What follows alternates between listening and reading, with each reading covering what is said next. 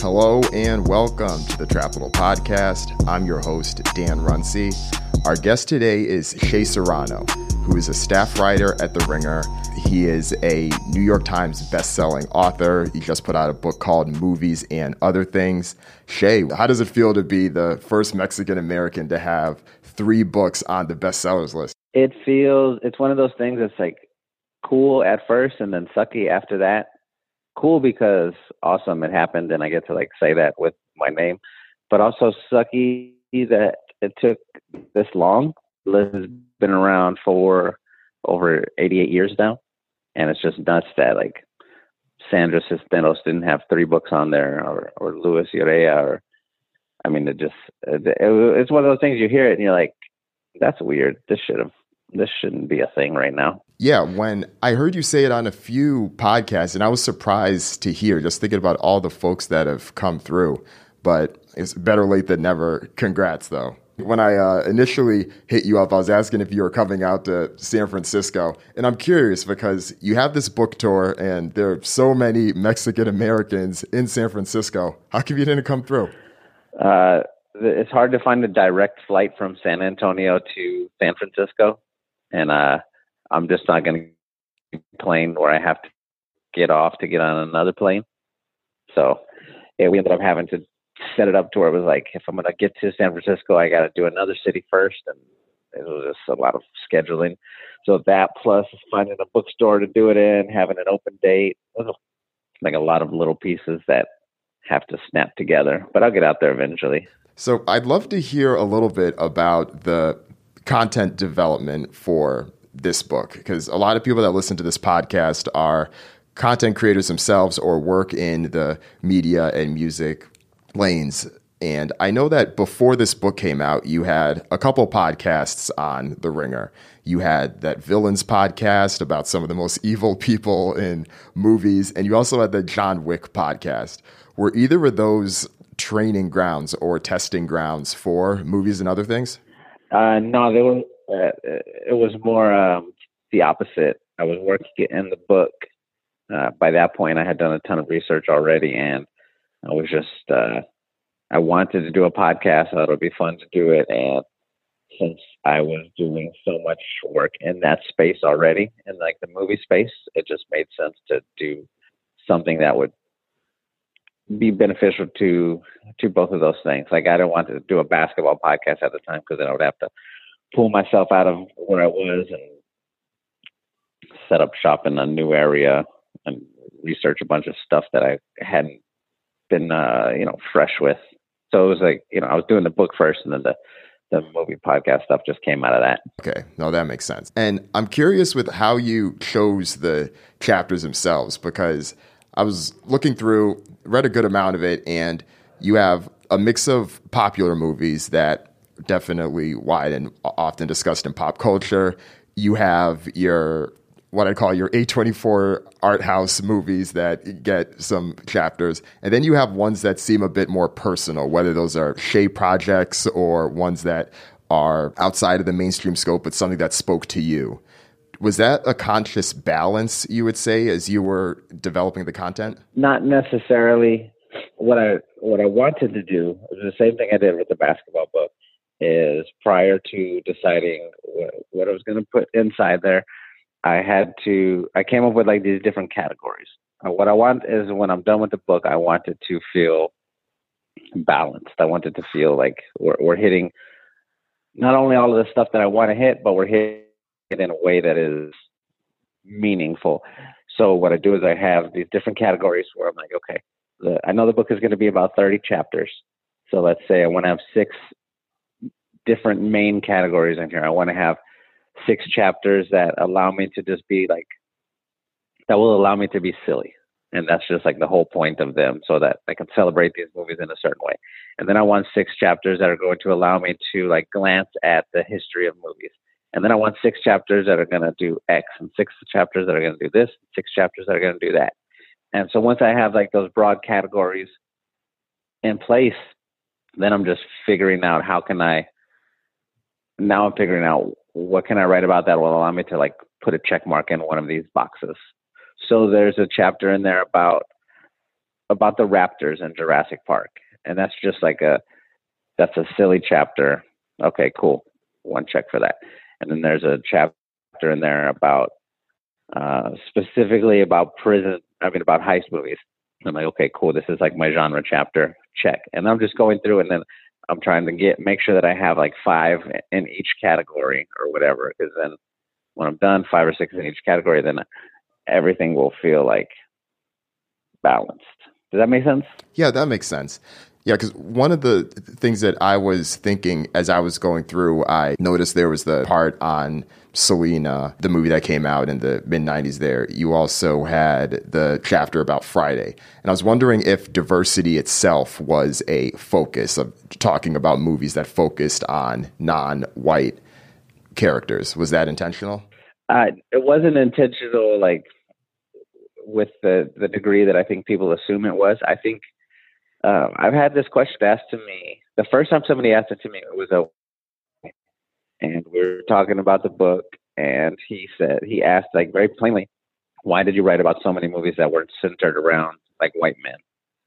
And I didn't even I hadn't even thought about it. I hadn't set out to do that. I think it's just a byproduct of me not being a white man. So of course the movies that like meant the most to me are usually going to be the ones that weren't that on like a personal level. You know, of course you still love whatever, The Social Network, the beautiful movie, and it stars mainly white people in it. But a movie like Selena or Blood In, Blood Out or Friday, those ones, they just, you know, they touch you a little bit differently. So it wasn't something I didn't like with the categories, for example. I didn't have a checklist and be like, okay, I need to make sure that I mention these 4 movies that have like Mexicans in them. It just happens because those are the ones that I've watched the most, you know? Right. It reminded me of a conversation I've had with a few different friends. Remember, I had a few roommates, and the 4 of us were talking about movies one day, and one of our roommates, she said her favorite movie was Coming to America. And then he had this whole conversation afterward about, okay, well, when you're talking to white people, what do you say that your favorite movie is? And then it started through this whole conversation about whether or not we thought that Coming to America is a movie that was widely watched by white people. And then her saying that when white people ask her, she will say that The Shawshank Redemption is her favorite movie or something like that. And yeah, reading this book like made me think of that and like some of like the conscious things you think about, like, okay, is this relatable, or is this going to speak to only a certain audience, or do I have to include this other reference to be more, you know, broadly accepted? Yeah. You know what? I had that worry definitely early on in the book.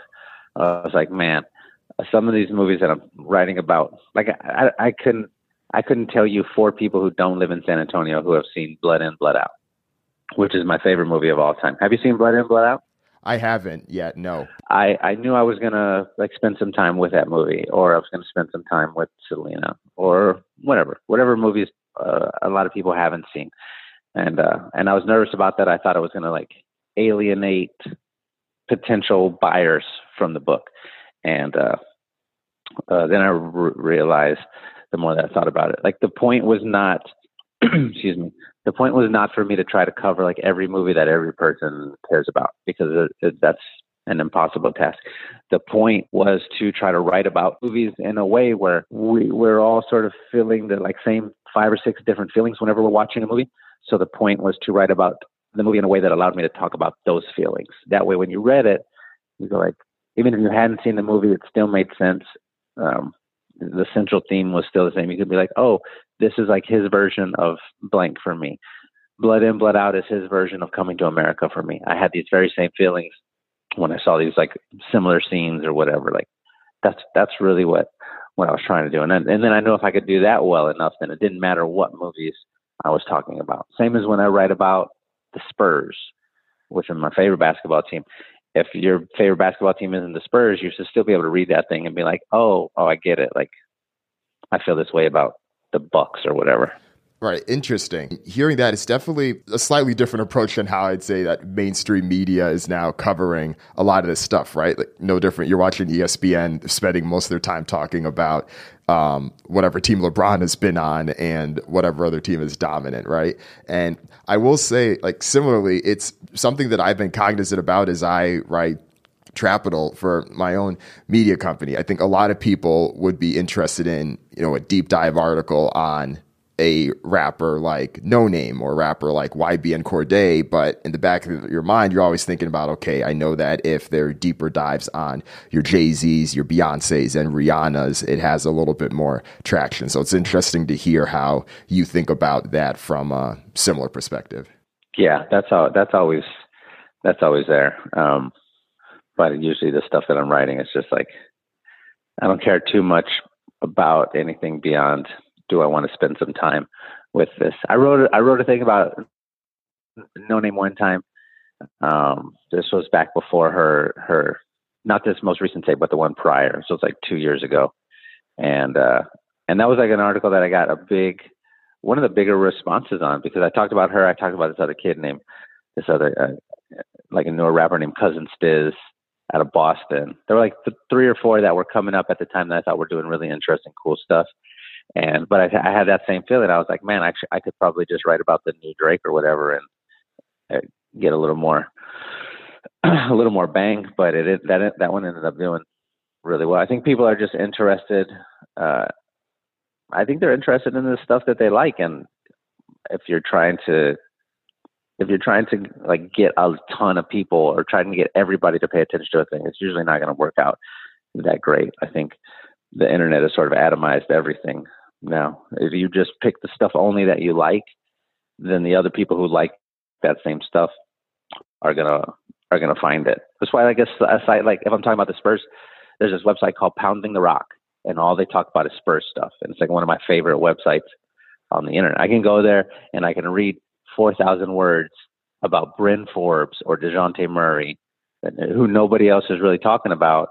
But I go there specifically for that. I think it's the same thing, Yeah, it's like the athletics strategy. Let's get very specific on these local markets, and knowing that a small audience is going to be interested in it, but there'll be enough people that are passionate to push it forward. When you were first deciding that you wanted to put movies and other things out there, did doing a different type of medium outside of books cross your mind at all, whether it was video or podcasting itself? And what sparked that question for me is I saw that Bill Simmons is doing his Book of Basketball 2.0 as a podcast this time instead of a book.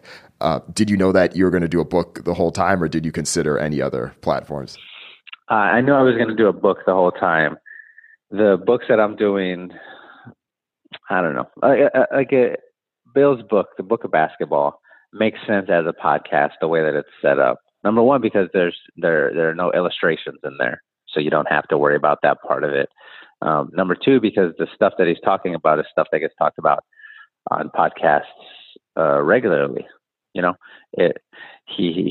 comes up with he's really good about coming up with these, like, I don't know what you call them, devices to talk about a thing in like a newer, interesting way. And if you do something like that, then of course a podcast makes sense because a podcast makes sense. But when I'm doing these books, I like to, some of the stuff is like kind of weird, and it's not going to make sense if it doesn't have some accompanying art with it, or like a chart that helps, I don't know, relay some information. So no, I didn't consider doing any of them as as anything other than a book. I did think about doing it as a book that I didn't use a publisher to go through. Prior to doing the movie book, I basically did a smaller book. It was 10 essays about this TV show, The Office. And, but rather than put it out as like a print product, I just made it a PDF that I emailed to people. And, we set up like a little website for it. And it was like, you come here, you pay $20, and then you get an email, and it's these 10 essays about this TV show. And again, I was just zooming in on the thing that I liked a lot. And I assumed there would be other people out there who also liked it and who would be willing to pay for this. I was automatically deleting everybody who didn't like The Office. I was automatically deleting everybody who like wanted me to write about Mad Men or Parks and Recreation or whatever. I said, this is only for people who like The Office. And I put it out that way. And that did better than I thought it would. People bought that, and then the like revenue split was so much different on there. With like a book, the movie book costs $25 in stores, and when you buy it, I think I make like somewhere between $2 and $3 maybe. And the PDF was $20 to buy it, and when you buy it, I get 19 of those $20, and the website that I use takes one of the dollars. So it was like and the inverse. So all of a sudden, I didn't have to sell 100,000 copies of a book to make the money I wanted to make. I only had to sell, I don't know, 10,000 or 15,000. You know what I'm saying? Got it. Well, that's interesting. I mean, seeing the success of that book, and I mean, your margins are that much higher. Did that make you want to push that idea even further? Because I look at how strong your Twitter strategy is and how much you're telling people to buy. I mean, and The Office has a lot of fans out there. It sounds like you may have emailed it out, selectively to groups, but I don't know. What do you think it would have looked like if The Office book had gotten the Shea Serrano Movies and Other Things promotional strategy? We probably would have sold more copies, I imagine. But yeah, the book stuff is such a grind. It's like, it's legit. I don't know. It's 2 years of your life to start that you automatically know is committed to the thing.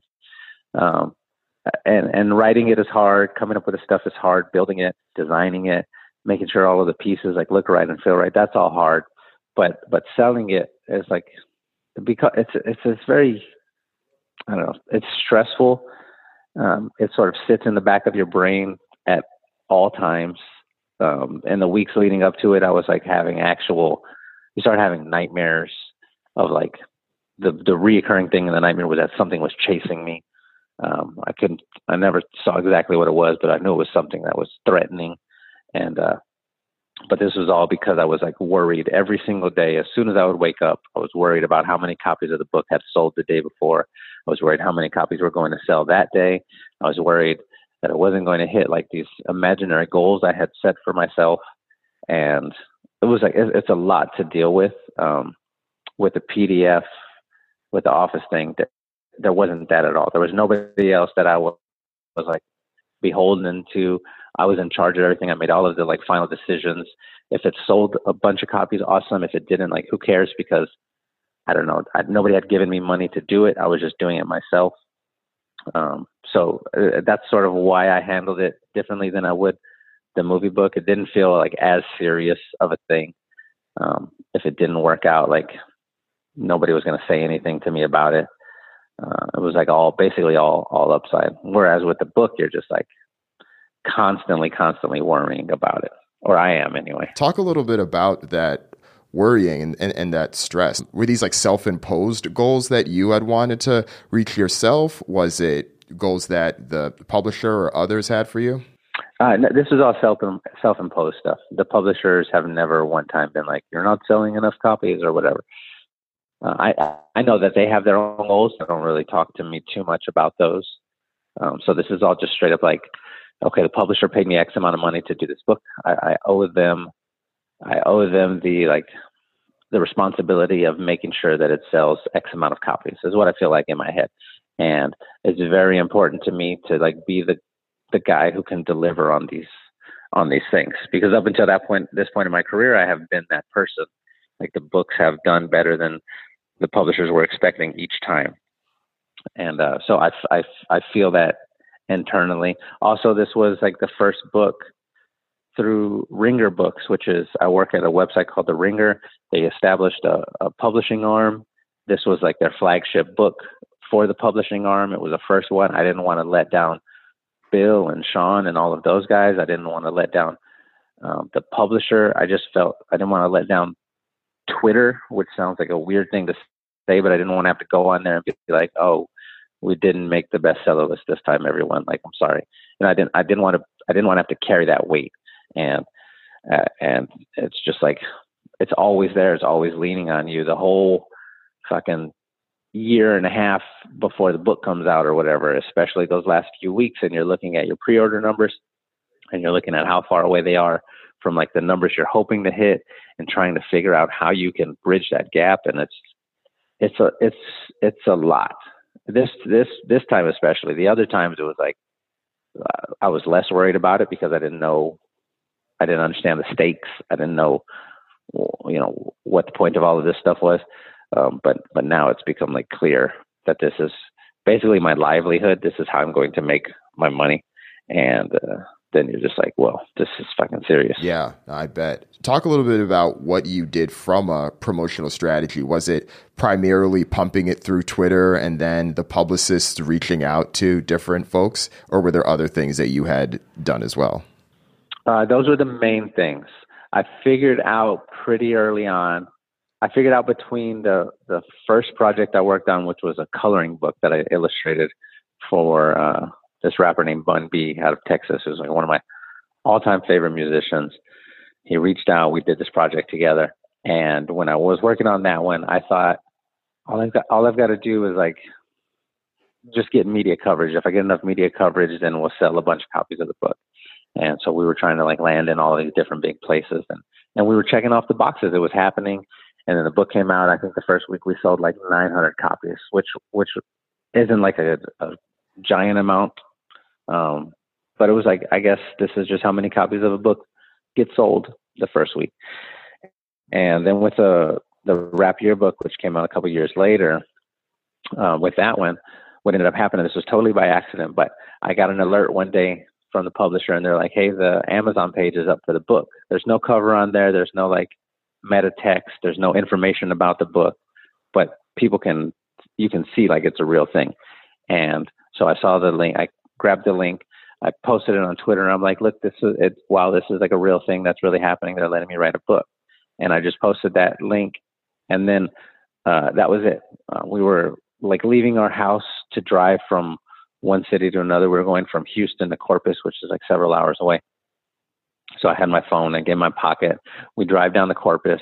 By the time we get to Corpus, I like open up the link to show my sister, because that's where we were going to visit. And this was again a couple hours later. Amazon updates their rankings every hour, and there was like they put like a little flag by it, this little yellow flag that says like #1 new release or #1 bestseller in like a specific category or whatever. And it's not hard to get one of those little things. If you sell 20 copies of a book in an hour, you can usually grab one. But I saw it on there, and we had jumped up from like 8 millionth ranking to like 30,000 or something. But it was very clear that the reason that we had done that was because I posted a link on Twitter. People like responded directly to it. They saw the link, they went to it, they pre-ordered, and then like a couple people actually sent me screenshots of it. And I was like, oh shit, like they responded directly to this thing. And then in my head, all of the pieces sort of came together, because by this point I had been writing about Houston rappers for a few years for the Houston Press. And there were just tons and tons of these stories of these guys who, because they weren't in New York or LA, especially early on in the 90s, the early 2000s, they just had built this self-contained ecosystem, and they weren't worried about anything except hand selling copies of their albums out of the trunks of their cars at like gas stations and shit. Like DJ Screw made millions of dollars literally selling tapes out of his house. People would just come to his house to get the tapes. And he wasn't worried about anything else. He wasn't worried about getting recognized by whatever Rolling Stone or XXL or MTV, like, because he knew if he could just touch the people around him, there's enough here that he can do what he needs to do. And I was like, oh shit, that's what I should be doing. I should just be going the internet version of out of the trunk of your car, which is on Twitter at the time.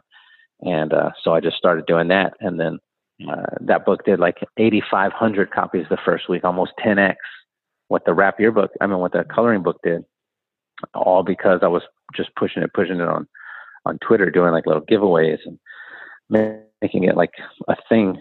And then so I was like, well, I guess this will just be my business strategy now. And that's just really all that I worry about. seeing the success of it and seeing the impact, it definitely looks like it worked. And it seems like you've been able to level up with both of the books after that. As your Twitter following grows, it then just increases exponentially based on that. Love to hear a little bit more about the development of the Fuck Outta Here Army. Was that something that you intentionally conceived yourself? Was it a thought around, okay, how can I brand this? Like, were you looking at how rappers and other artists have their fan bases and you were like, okay, how can I replicate that? No, that happened all by accident. That happened during the rollout of the rap yearbook. Again, nobody was expecting for the book to sell as many copies as it did. The publishers do like this projection of how many copies they think a book will sell in 2 years, and they use that as like a rough guideline of how many copies they're going to print up for the first run. And the publisher thought we would sell like 15,000 copies of the rap yearbook in 2 years. So we didn't have enough copies printed up for the stores to like get them in time when the book started to like pick up momentum. So like we would go to whatever, Amazon sold out like the first day. They were just, it said on there, we're out of copies. We're going to get some soon, whatever. So I posted a thing on Twitter and was like, okay, don't buy them here anymore, because it's not going to count for the first week. We've got to move to the next spot. And then we went to some other like independent book chain called Books A Million, and they had a couple hundred copies, I think. And then we sold out of that one. And then was like, all right, we're going to this other one. Here's one in Texas. And then we sold out of that. We were going like place to place and just sort of buying up all the books. And somebody on Twitter made a joke that it was like a shitty version of an army. And then somebody else came behind them and made they called it the Fuck Outta Here Army, because that was like a thing that we were saying a lot at the time. And that's just sort of how it happened. And then once it had a name, it was like, it became a thing. And it started out as just people sort of buying books, and then it somehow morphed into people donating money to different charities. And then, over these last couple of years, over these last 3 years or something, it's just gotten bigger and bigger and, slightly more intense every day. And now we can raise $20,000 in an hour if we need to. I think I have it written down somewhere, but we have donated like just in straight cash, like over $300,000 at this point to different nonprofits or just people on the internet who needed help. And again, none of this stuff was planned. It was just like, it just sort of happens by accident. We don't have like an official nonprofit, like 503 tax exemption or whatever. Like, it's just some shit we're doing on Twitter when we get bored. That's awesome. You should definitely feel good about that. I do have a question on that, though. As you mentioned to yourself, it gets more intense. It gets stronger. Do you think about how best to manage or wielding in any of this? Something I've written about often is stan culture, and how the Nicki Minaj fans or how the Beyonce fans can go after X, Y, and Z person if something is said wrong. The Fuck Outta Here Army may not be on that level. Is that something that you think about with the intensity as it grows and grows? No, I don't think too much about it, because it's certainly not anywhere near that kind of situation. This is a very small group of people who are just going to send me like $5 or $10 whenever we need to raise money for a thing. But it is like unilaterally just a positive situation. That's never like, oh, this person did like the wrong thing. I think the closest we get to that is just telling like Trump or Trump supporters to fuck off. That's like our main common enemy. Everything else is sort of fungible. We're probably just on the internet arguing about movies or music or whatever like non-serious thing there is. We're just it's jokes 95% of the time. Every once in a while it gets serious. Just this morning I was tweeting about there is a like a child detention center that's trying to like open up in San Antonio. And when I saw that, I was like, no, fuck this. Like, we should say something about this. It's stuff like that. It's never anything like, oh, this person said a mean thing about me on the internet. Let's go get them. Right. And I feel like that's the difference maker there. And oftentimes it's not necessarily even like you, the one that would be pushing that. It's someone that hypothetically, I haven't seen it, but if someone had written a negative review about movies and other things, it's them assembling the fuck out of here army to go after that person. But I've yet to see that. I don't know if you've seen that though. People send negative stuff to me all the time, which is like a very curious practice. Like I do a very good job of not Googling my name, of like not looking for reviews. I just don't want to see any of that stuff. I would prefer to pretend like it doesn't exist. And then every once in a while, somebody will send me a screenshot and be like, look what they were saying about you on Reddit, or look what they were saying about your book. And it's just like, fucking, this hurts my feelings. Like, don't send me this stuff. But because I never like retweet those things or like respond to those things, I think it just sort of goes away eventually. Now that the first wave of the book, in terms of its initial release, is behind you and you're now doing more of the promo stuff, how do you feel right now? I know that you had a lot of pressure on yourself to reach those targets, to reach the bestsellers list. You accomplished that. How do you feel? So you get basically two waves of relief.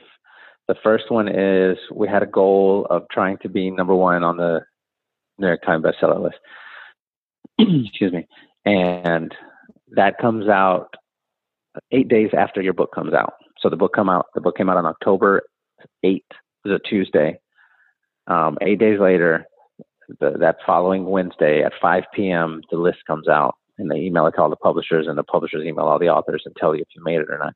So we were like crazy nervous that day, waiting for the list. I got the email.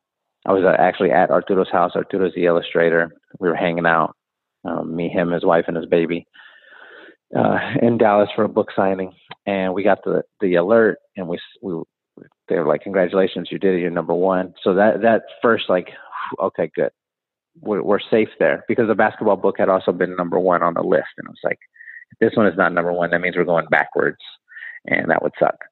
So you're worried. I was worried about that, but that happens, and like you feel good, and you're like, yes, we did it. Awesome. I feel very great right now. And then the next wave is the following Thursday. There's this thing called BookScan, which keeps like an unofficial tally of how many books you sold, and you can access it if you're an author. You just sign up on Amazon, and you can only access your book. But so what I did is I checked the first week sales of the basketball book, see how many we did. And then I was waiting for the movie book to update, and then I could compare the two.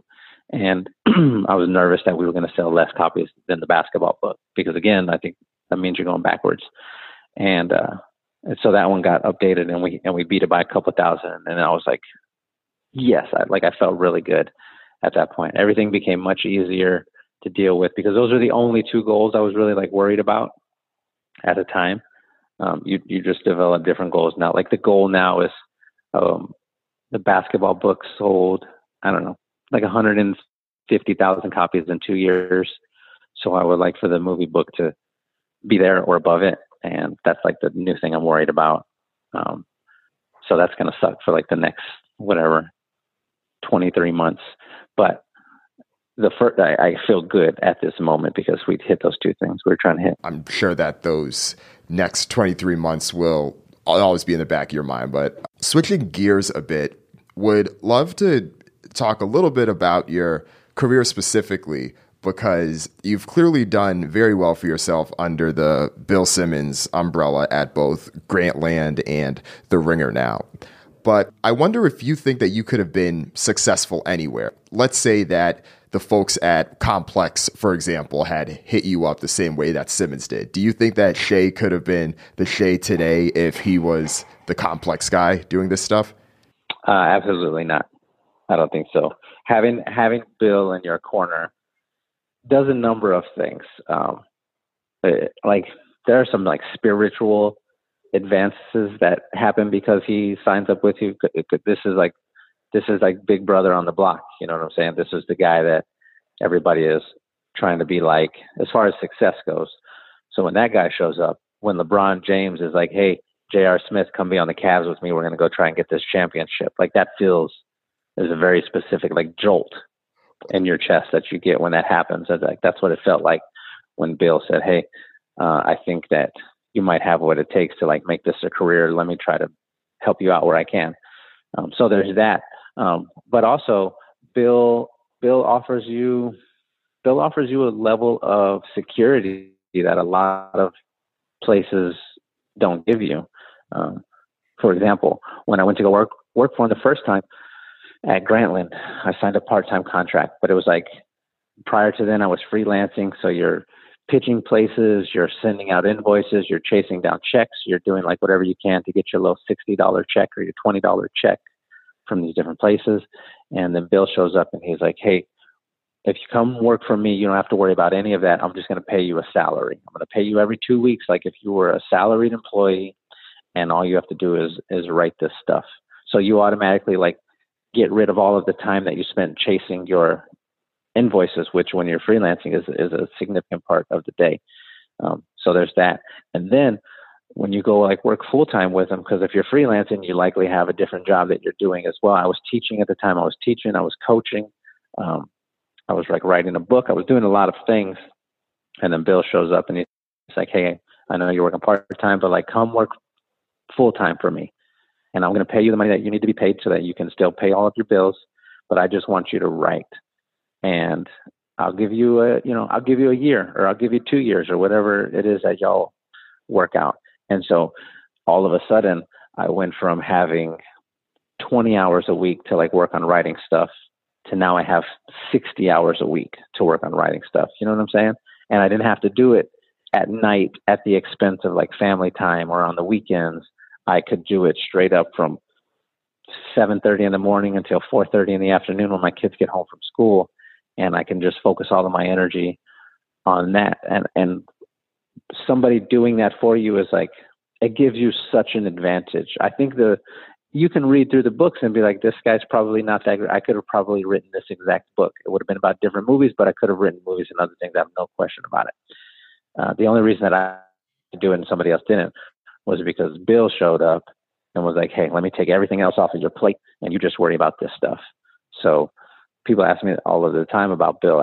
Bill changed my life. I don't think there's a way that I could have gotten to where I'm hopefully headed without Bill standing behind me, sort of lifting me up. No, that's powerful. I will say, though, if you're calling Bill LeBron and you the J.R. Smith, I think you're selling yourself a little short. You could have at least given yourself Kevin Love or something. J.R. Smith is incredible. J.R. Smith is an NBA champion. J.R. Smith can get hot and put up 50 in a game. He won't do it a lot. He'll do it every once in a while. He's like been in the league for however many years, 10 years, over 10 years. Like that's all the career I want. I never wanted to be like the leader of the team or like the best player on the team. I just wanted to be on the bus making some jokes with everybody else after the game. You know what I'm saying? I can't see you dribbling the ball up to midcourt instead of shooting in the basket at the end of that game one, though. I can't see you doing that. I mean, who knows? I would panic in any high stakes situation. My immediate response is to just panic. So who knows? More than likely, that's what I would have done too. One of the things that I do appreciate with you at The Ringer is that I think you have a unique voice there. As I mentioned, my wife and I both listen to the podcast. We're big fans of the Rewatchables, and she's one of the ones that often mentions to me, Shay comes in, he obviously is the non-white person. He's not too technical. He doesn't have out of these world references. The way that you talk and contribute on that, it feels like it's much more in a relatable way. Is that something that you've ever thought about, or do you feel conscious like, yes, I'm the person that's bringing a unique perspective in these conversations? I do think about that. Yeah, I think there's a way to talk about the stuff you want to talk about. Usually it's silly stuff, but to talk about it in like a serious way, or to treat those things with care, which is like the whole point of the books that I'm doing. Like I'm going to spend 3,000 words talking about Finding Nemo or Face Off because I care about those movies and because I think you can like gain valuable insight from those things. It's the same thing here. If I'm going to show up on a podcast and talk about a movie, like I want to be prepared because I think that's important. But also I want I want to be able to explain the feelings that I have in my chest when I watch a thing, seriously and with like respect for that particular thing. So I do spend a lot of time thinking about that. Like I think there's always a way to talk intelligently about something, regardless of what that thing is. I want to try to make sure that I'm doing that, even when it's something as goofy as Den of Thieves. Right. That makes sense. All right. So before we let you go, I'd love to hear your top 5 hip hop artists Of all time? Yeah. Are we talking about like my personal favorite, or are we talking about who I think are the 5 greatest? Your personal 5. Okay, my personal 5. Give me. I wish I had my computer in front of me. I'm going to give you. I'm going to get very specific. I'm going to say I would like, if I'm putting my team together, I would like 1999 Missy Elliott. No, 1997 Missy Elliott. Yeah, give me 1997 Missy Elliott. I need her on the team. Give me 1998 DMX. You remember that year that DMX had in 1998? I don't know how old you are. I don't know if you were in high school or a baby at the time. How old are you? I'm 32. 98, you had Dark as Hell is Hot and what do you call it? Flesh of My Flesh. They both came out that same year. Yeah, they both came out that same year. They were both number 1. It's like the first time that had ever happened, if I'm not mistaken. So he was sort of running things at the time. Also, he was just this incredible voice that showed up, and he came like right after Puff Daddy had sort of taken off, and Puff Daddy was doing like the shiny suits and like the aspirational money raps, and then DMX showed up and went the exact opposite direction, and it was incredible. I thought that was like a pivotal moment. Oh, anyway, so we have 1997 Missy Elliott, which is like the Super Duper Fly album. We have 1998 DMX. Give me 2015 Kendrick Lamar. Give me To Pimp a Butterfly Kendrick Lamar. I think that album is, I don't know, I think that might be the best album of the last 10 years. I think Good Kid, Mad City is like the more popular choice whenever I'm trying to figure out like stuff that I really like. I like the things that become attached to bigger moments or bigger movements. I think with All Right sort of becoming the anthem of the Black Lives Matter movement, and like it was just it's so incredible to watch this happen. And so if I'm picking a version of Kendrick, I would like that one. Give me, I feel like I want to say a version of Tupac. Give me 1994 Tupac. Most of these are going to be from the 90s because that's just when I was really like all the way in love with rap music, and I felt like it was changing my life or whatever. So give me 1994 Tupac. And how many spots do I have left? I have 1 spot left. Yeah, you got 1. All right. But you know who I really like and who I listen to, I think more than I had anticipated that I would grow up and listen to this person. Rakim. Give me. I'm going to cheat and go 2 of them. Give me 1987 Eric B. and Rakim. I was the paid in full year, and that's probably a little bit before you. And I didn't start listening to him until like 2011 or some shit like that. Like I just happened across the album, and then it just slowly became like a bigger and bigger part of me. But I really liked it. Like it seemed like he showed up and was like the first cool, like I'm going to turn rapping into, I'm going to use this as a weapon of sorts. It was like him and KRS-One, but that was like I don't know. He was just always a little bit cooler to me. But I'm leaving off so many here that were like important. Like, you know, give me. I want to take UGK. I want to take Outkast. If we're picking like newer rappers, we talked about No Name earlier. I really like what No Name does. I felt bad for leaving off Snoop and like 36 Chambers Wu-Tang, but they just missed the cut. I'm glad that you mentioned UGK because you're the second person from Texas I had on this podcast. The first was Matthew Knowles, Beyonce's dad. And I asked him his top 5, and he didn't name anyone from Houston or anyone from Texas. And I asked him, I was like, no Houston rappers in your top 5? And he was like, oh no, well, that's a new hip hop thing. That's a new hip hop. One of the running jokes I always get a kick off is when people say that Houston bodied New York on Big Pimpin' because UGK came through on that. Yeah, they're great. Riding Strong, I think 1996. I think that is the best Southern rap album of all time. I think Bun B, he has a verse on there on a song called Murder. I think that's the best Southern rap verse of all time. It's unbelievable. Just go back and listen to just that. Pimp C comes in to start, and he's like, just sets everything on fire, and you think, oh, well, he ran this, and then Bun shows up, and it's unbelievable. He's like a superhero for 2 minutes, and I just love it. I'll definitely check that out. Next question. So I'm sure you saw that both Ozuna and Cardi B will be in the next Fast and Furious. As one of the enthusiasts of the Fast and Furious franchise, how do you feel about that? Oh, I love it. I think you should put in everybody that you want to put in there. I imagine they'll have smaller parts, but it's fine. I saw people like getting mad about this or being like precious with the franchise, but like Ludacris showed up in a bit part and then became like a big part of it. We had Jin. Remember the rapper Jin? Oh, of course. I don't know if Freestyle Friday. Yeah. Jin had like a part in there. Like, it's fine. Put him in there. You start them out small, and if they are good, then they can become like a Ludacris, who has become a vital part of the franchise. And if they're not, then you just sort of fade them off into the background. Right, like Ja Rule and Bow Wow, who had their moments and left. Yeah, and what's crazy with the Ja Rule one is, like, he sat out. He was like, I need more money at the time when they replaced him with Luda.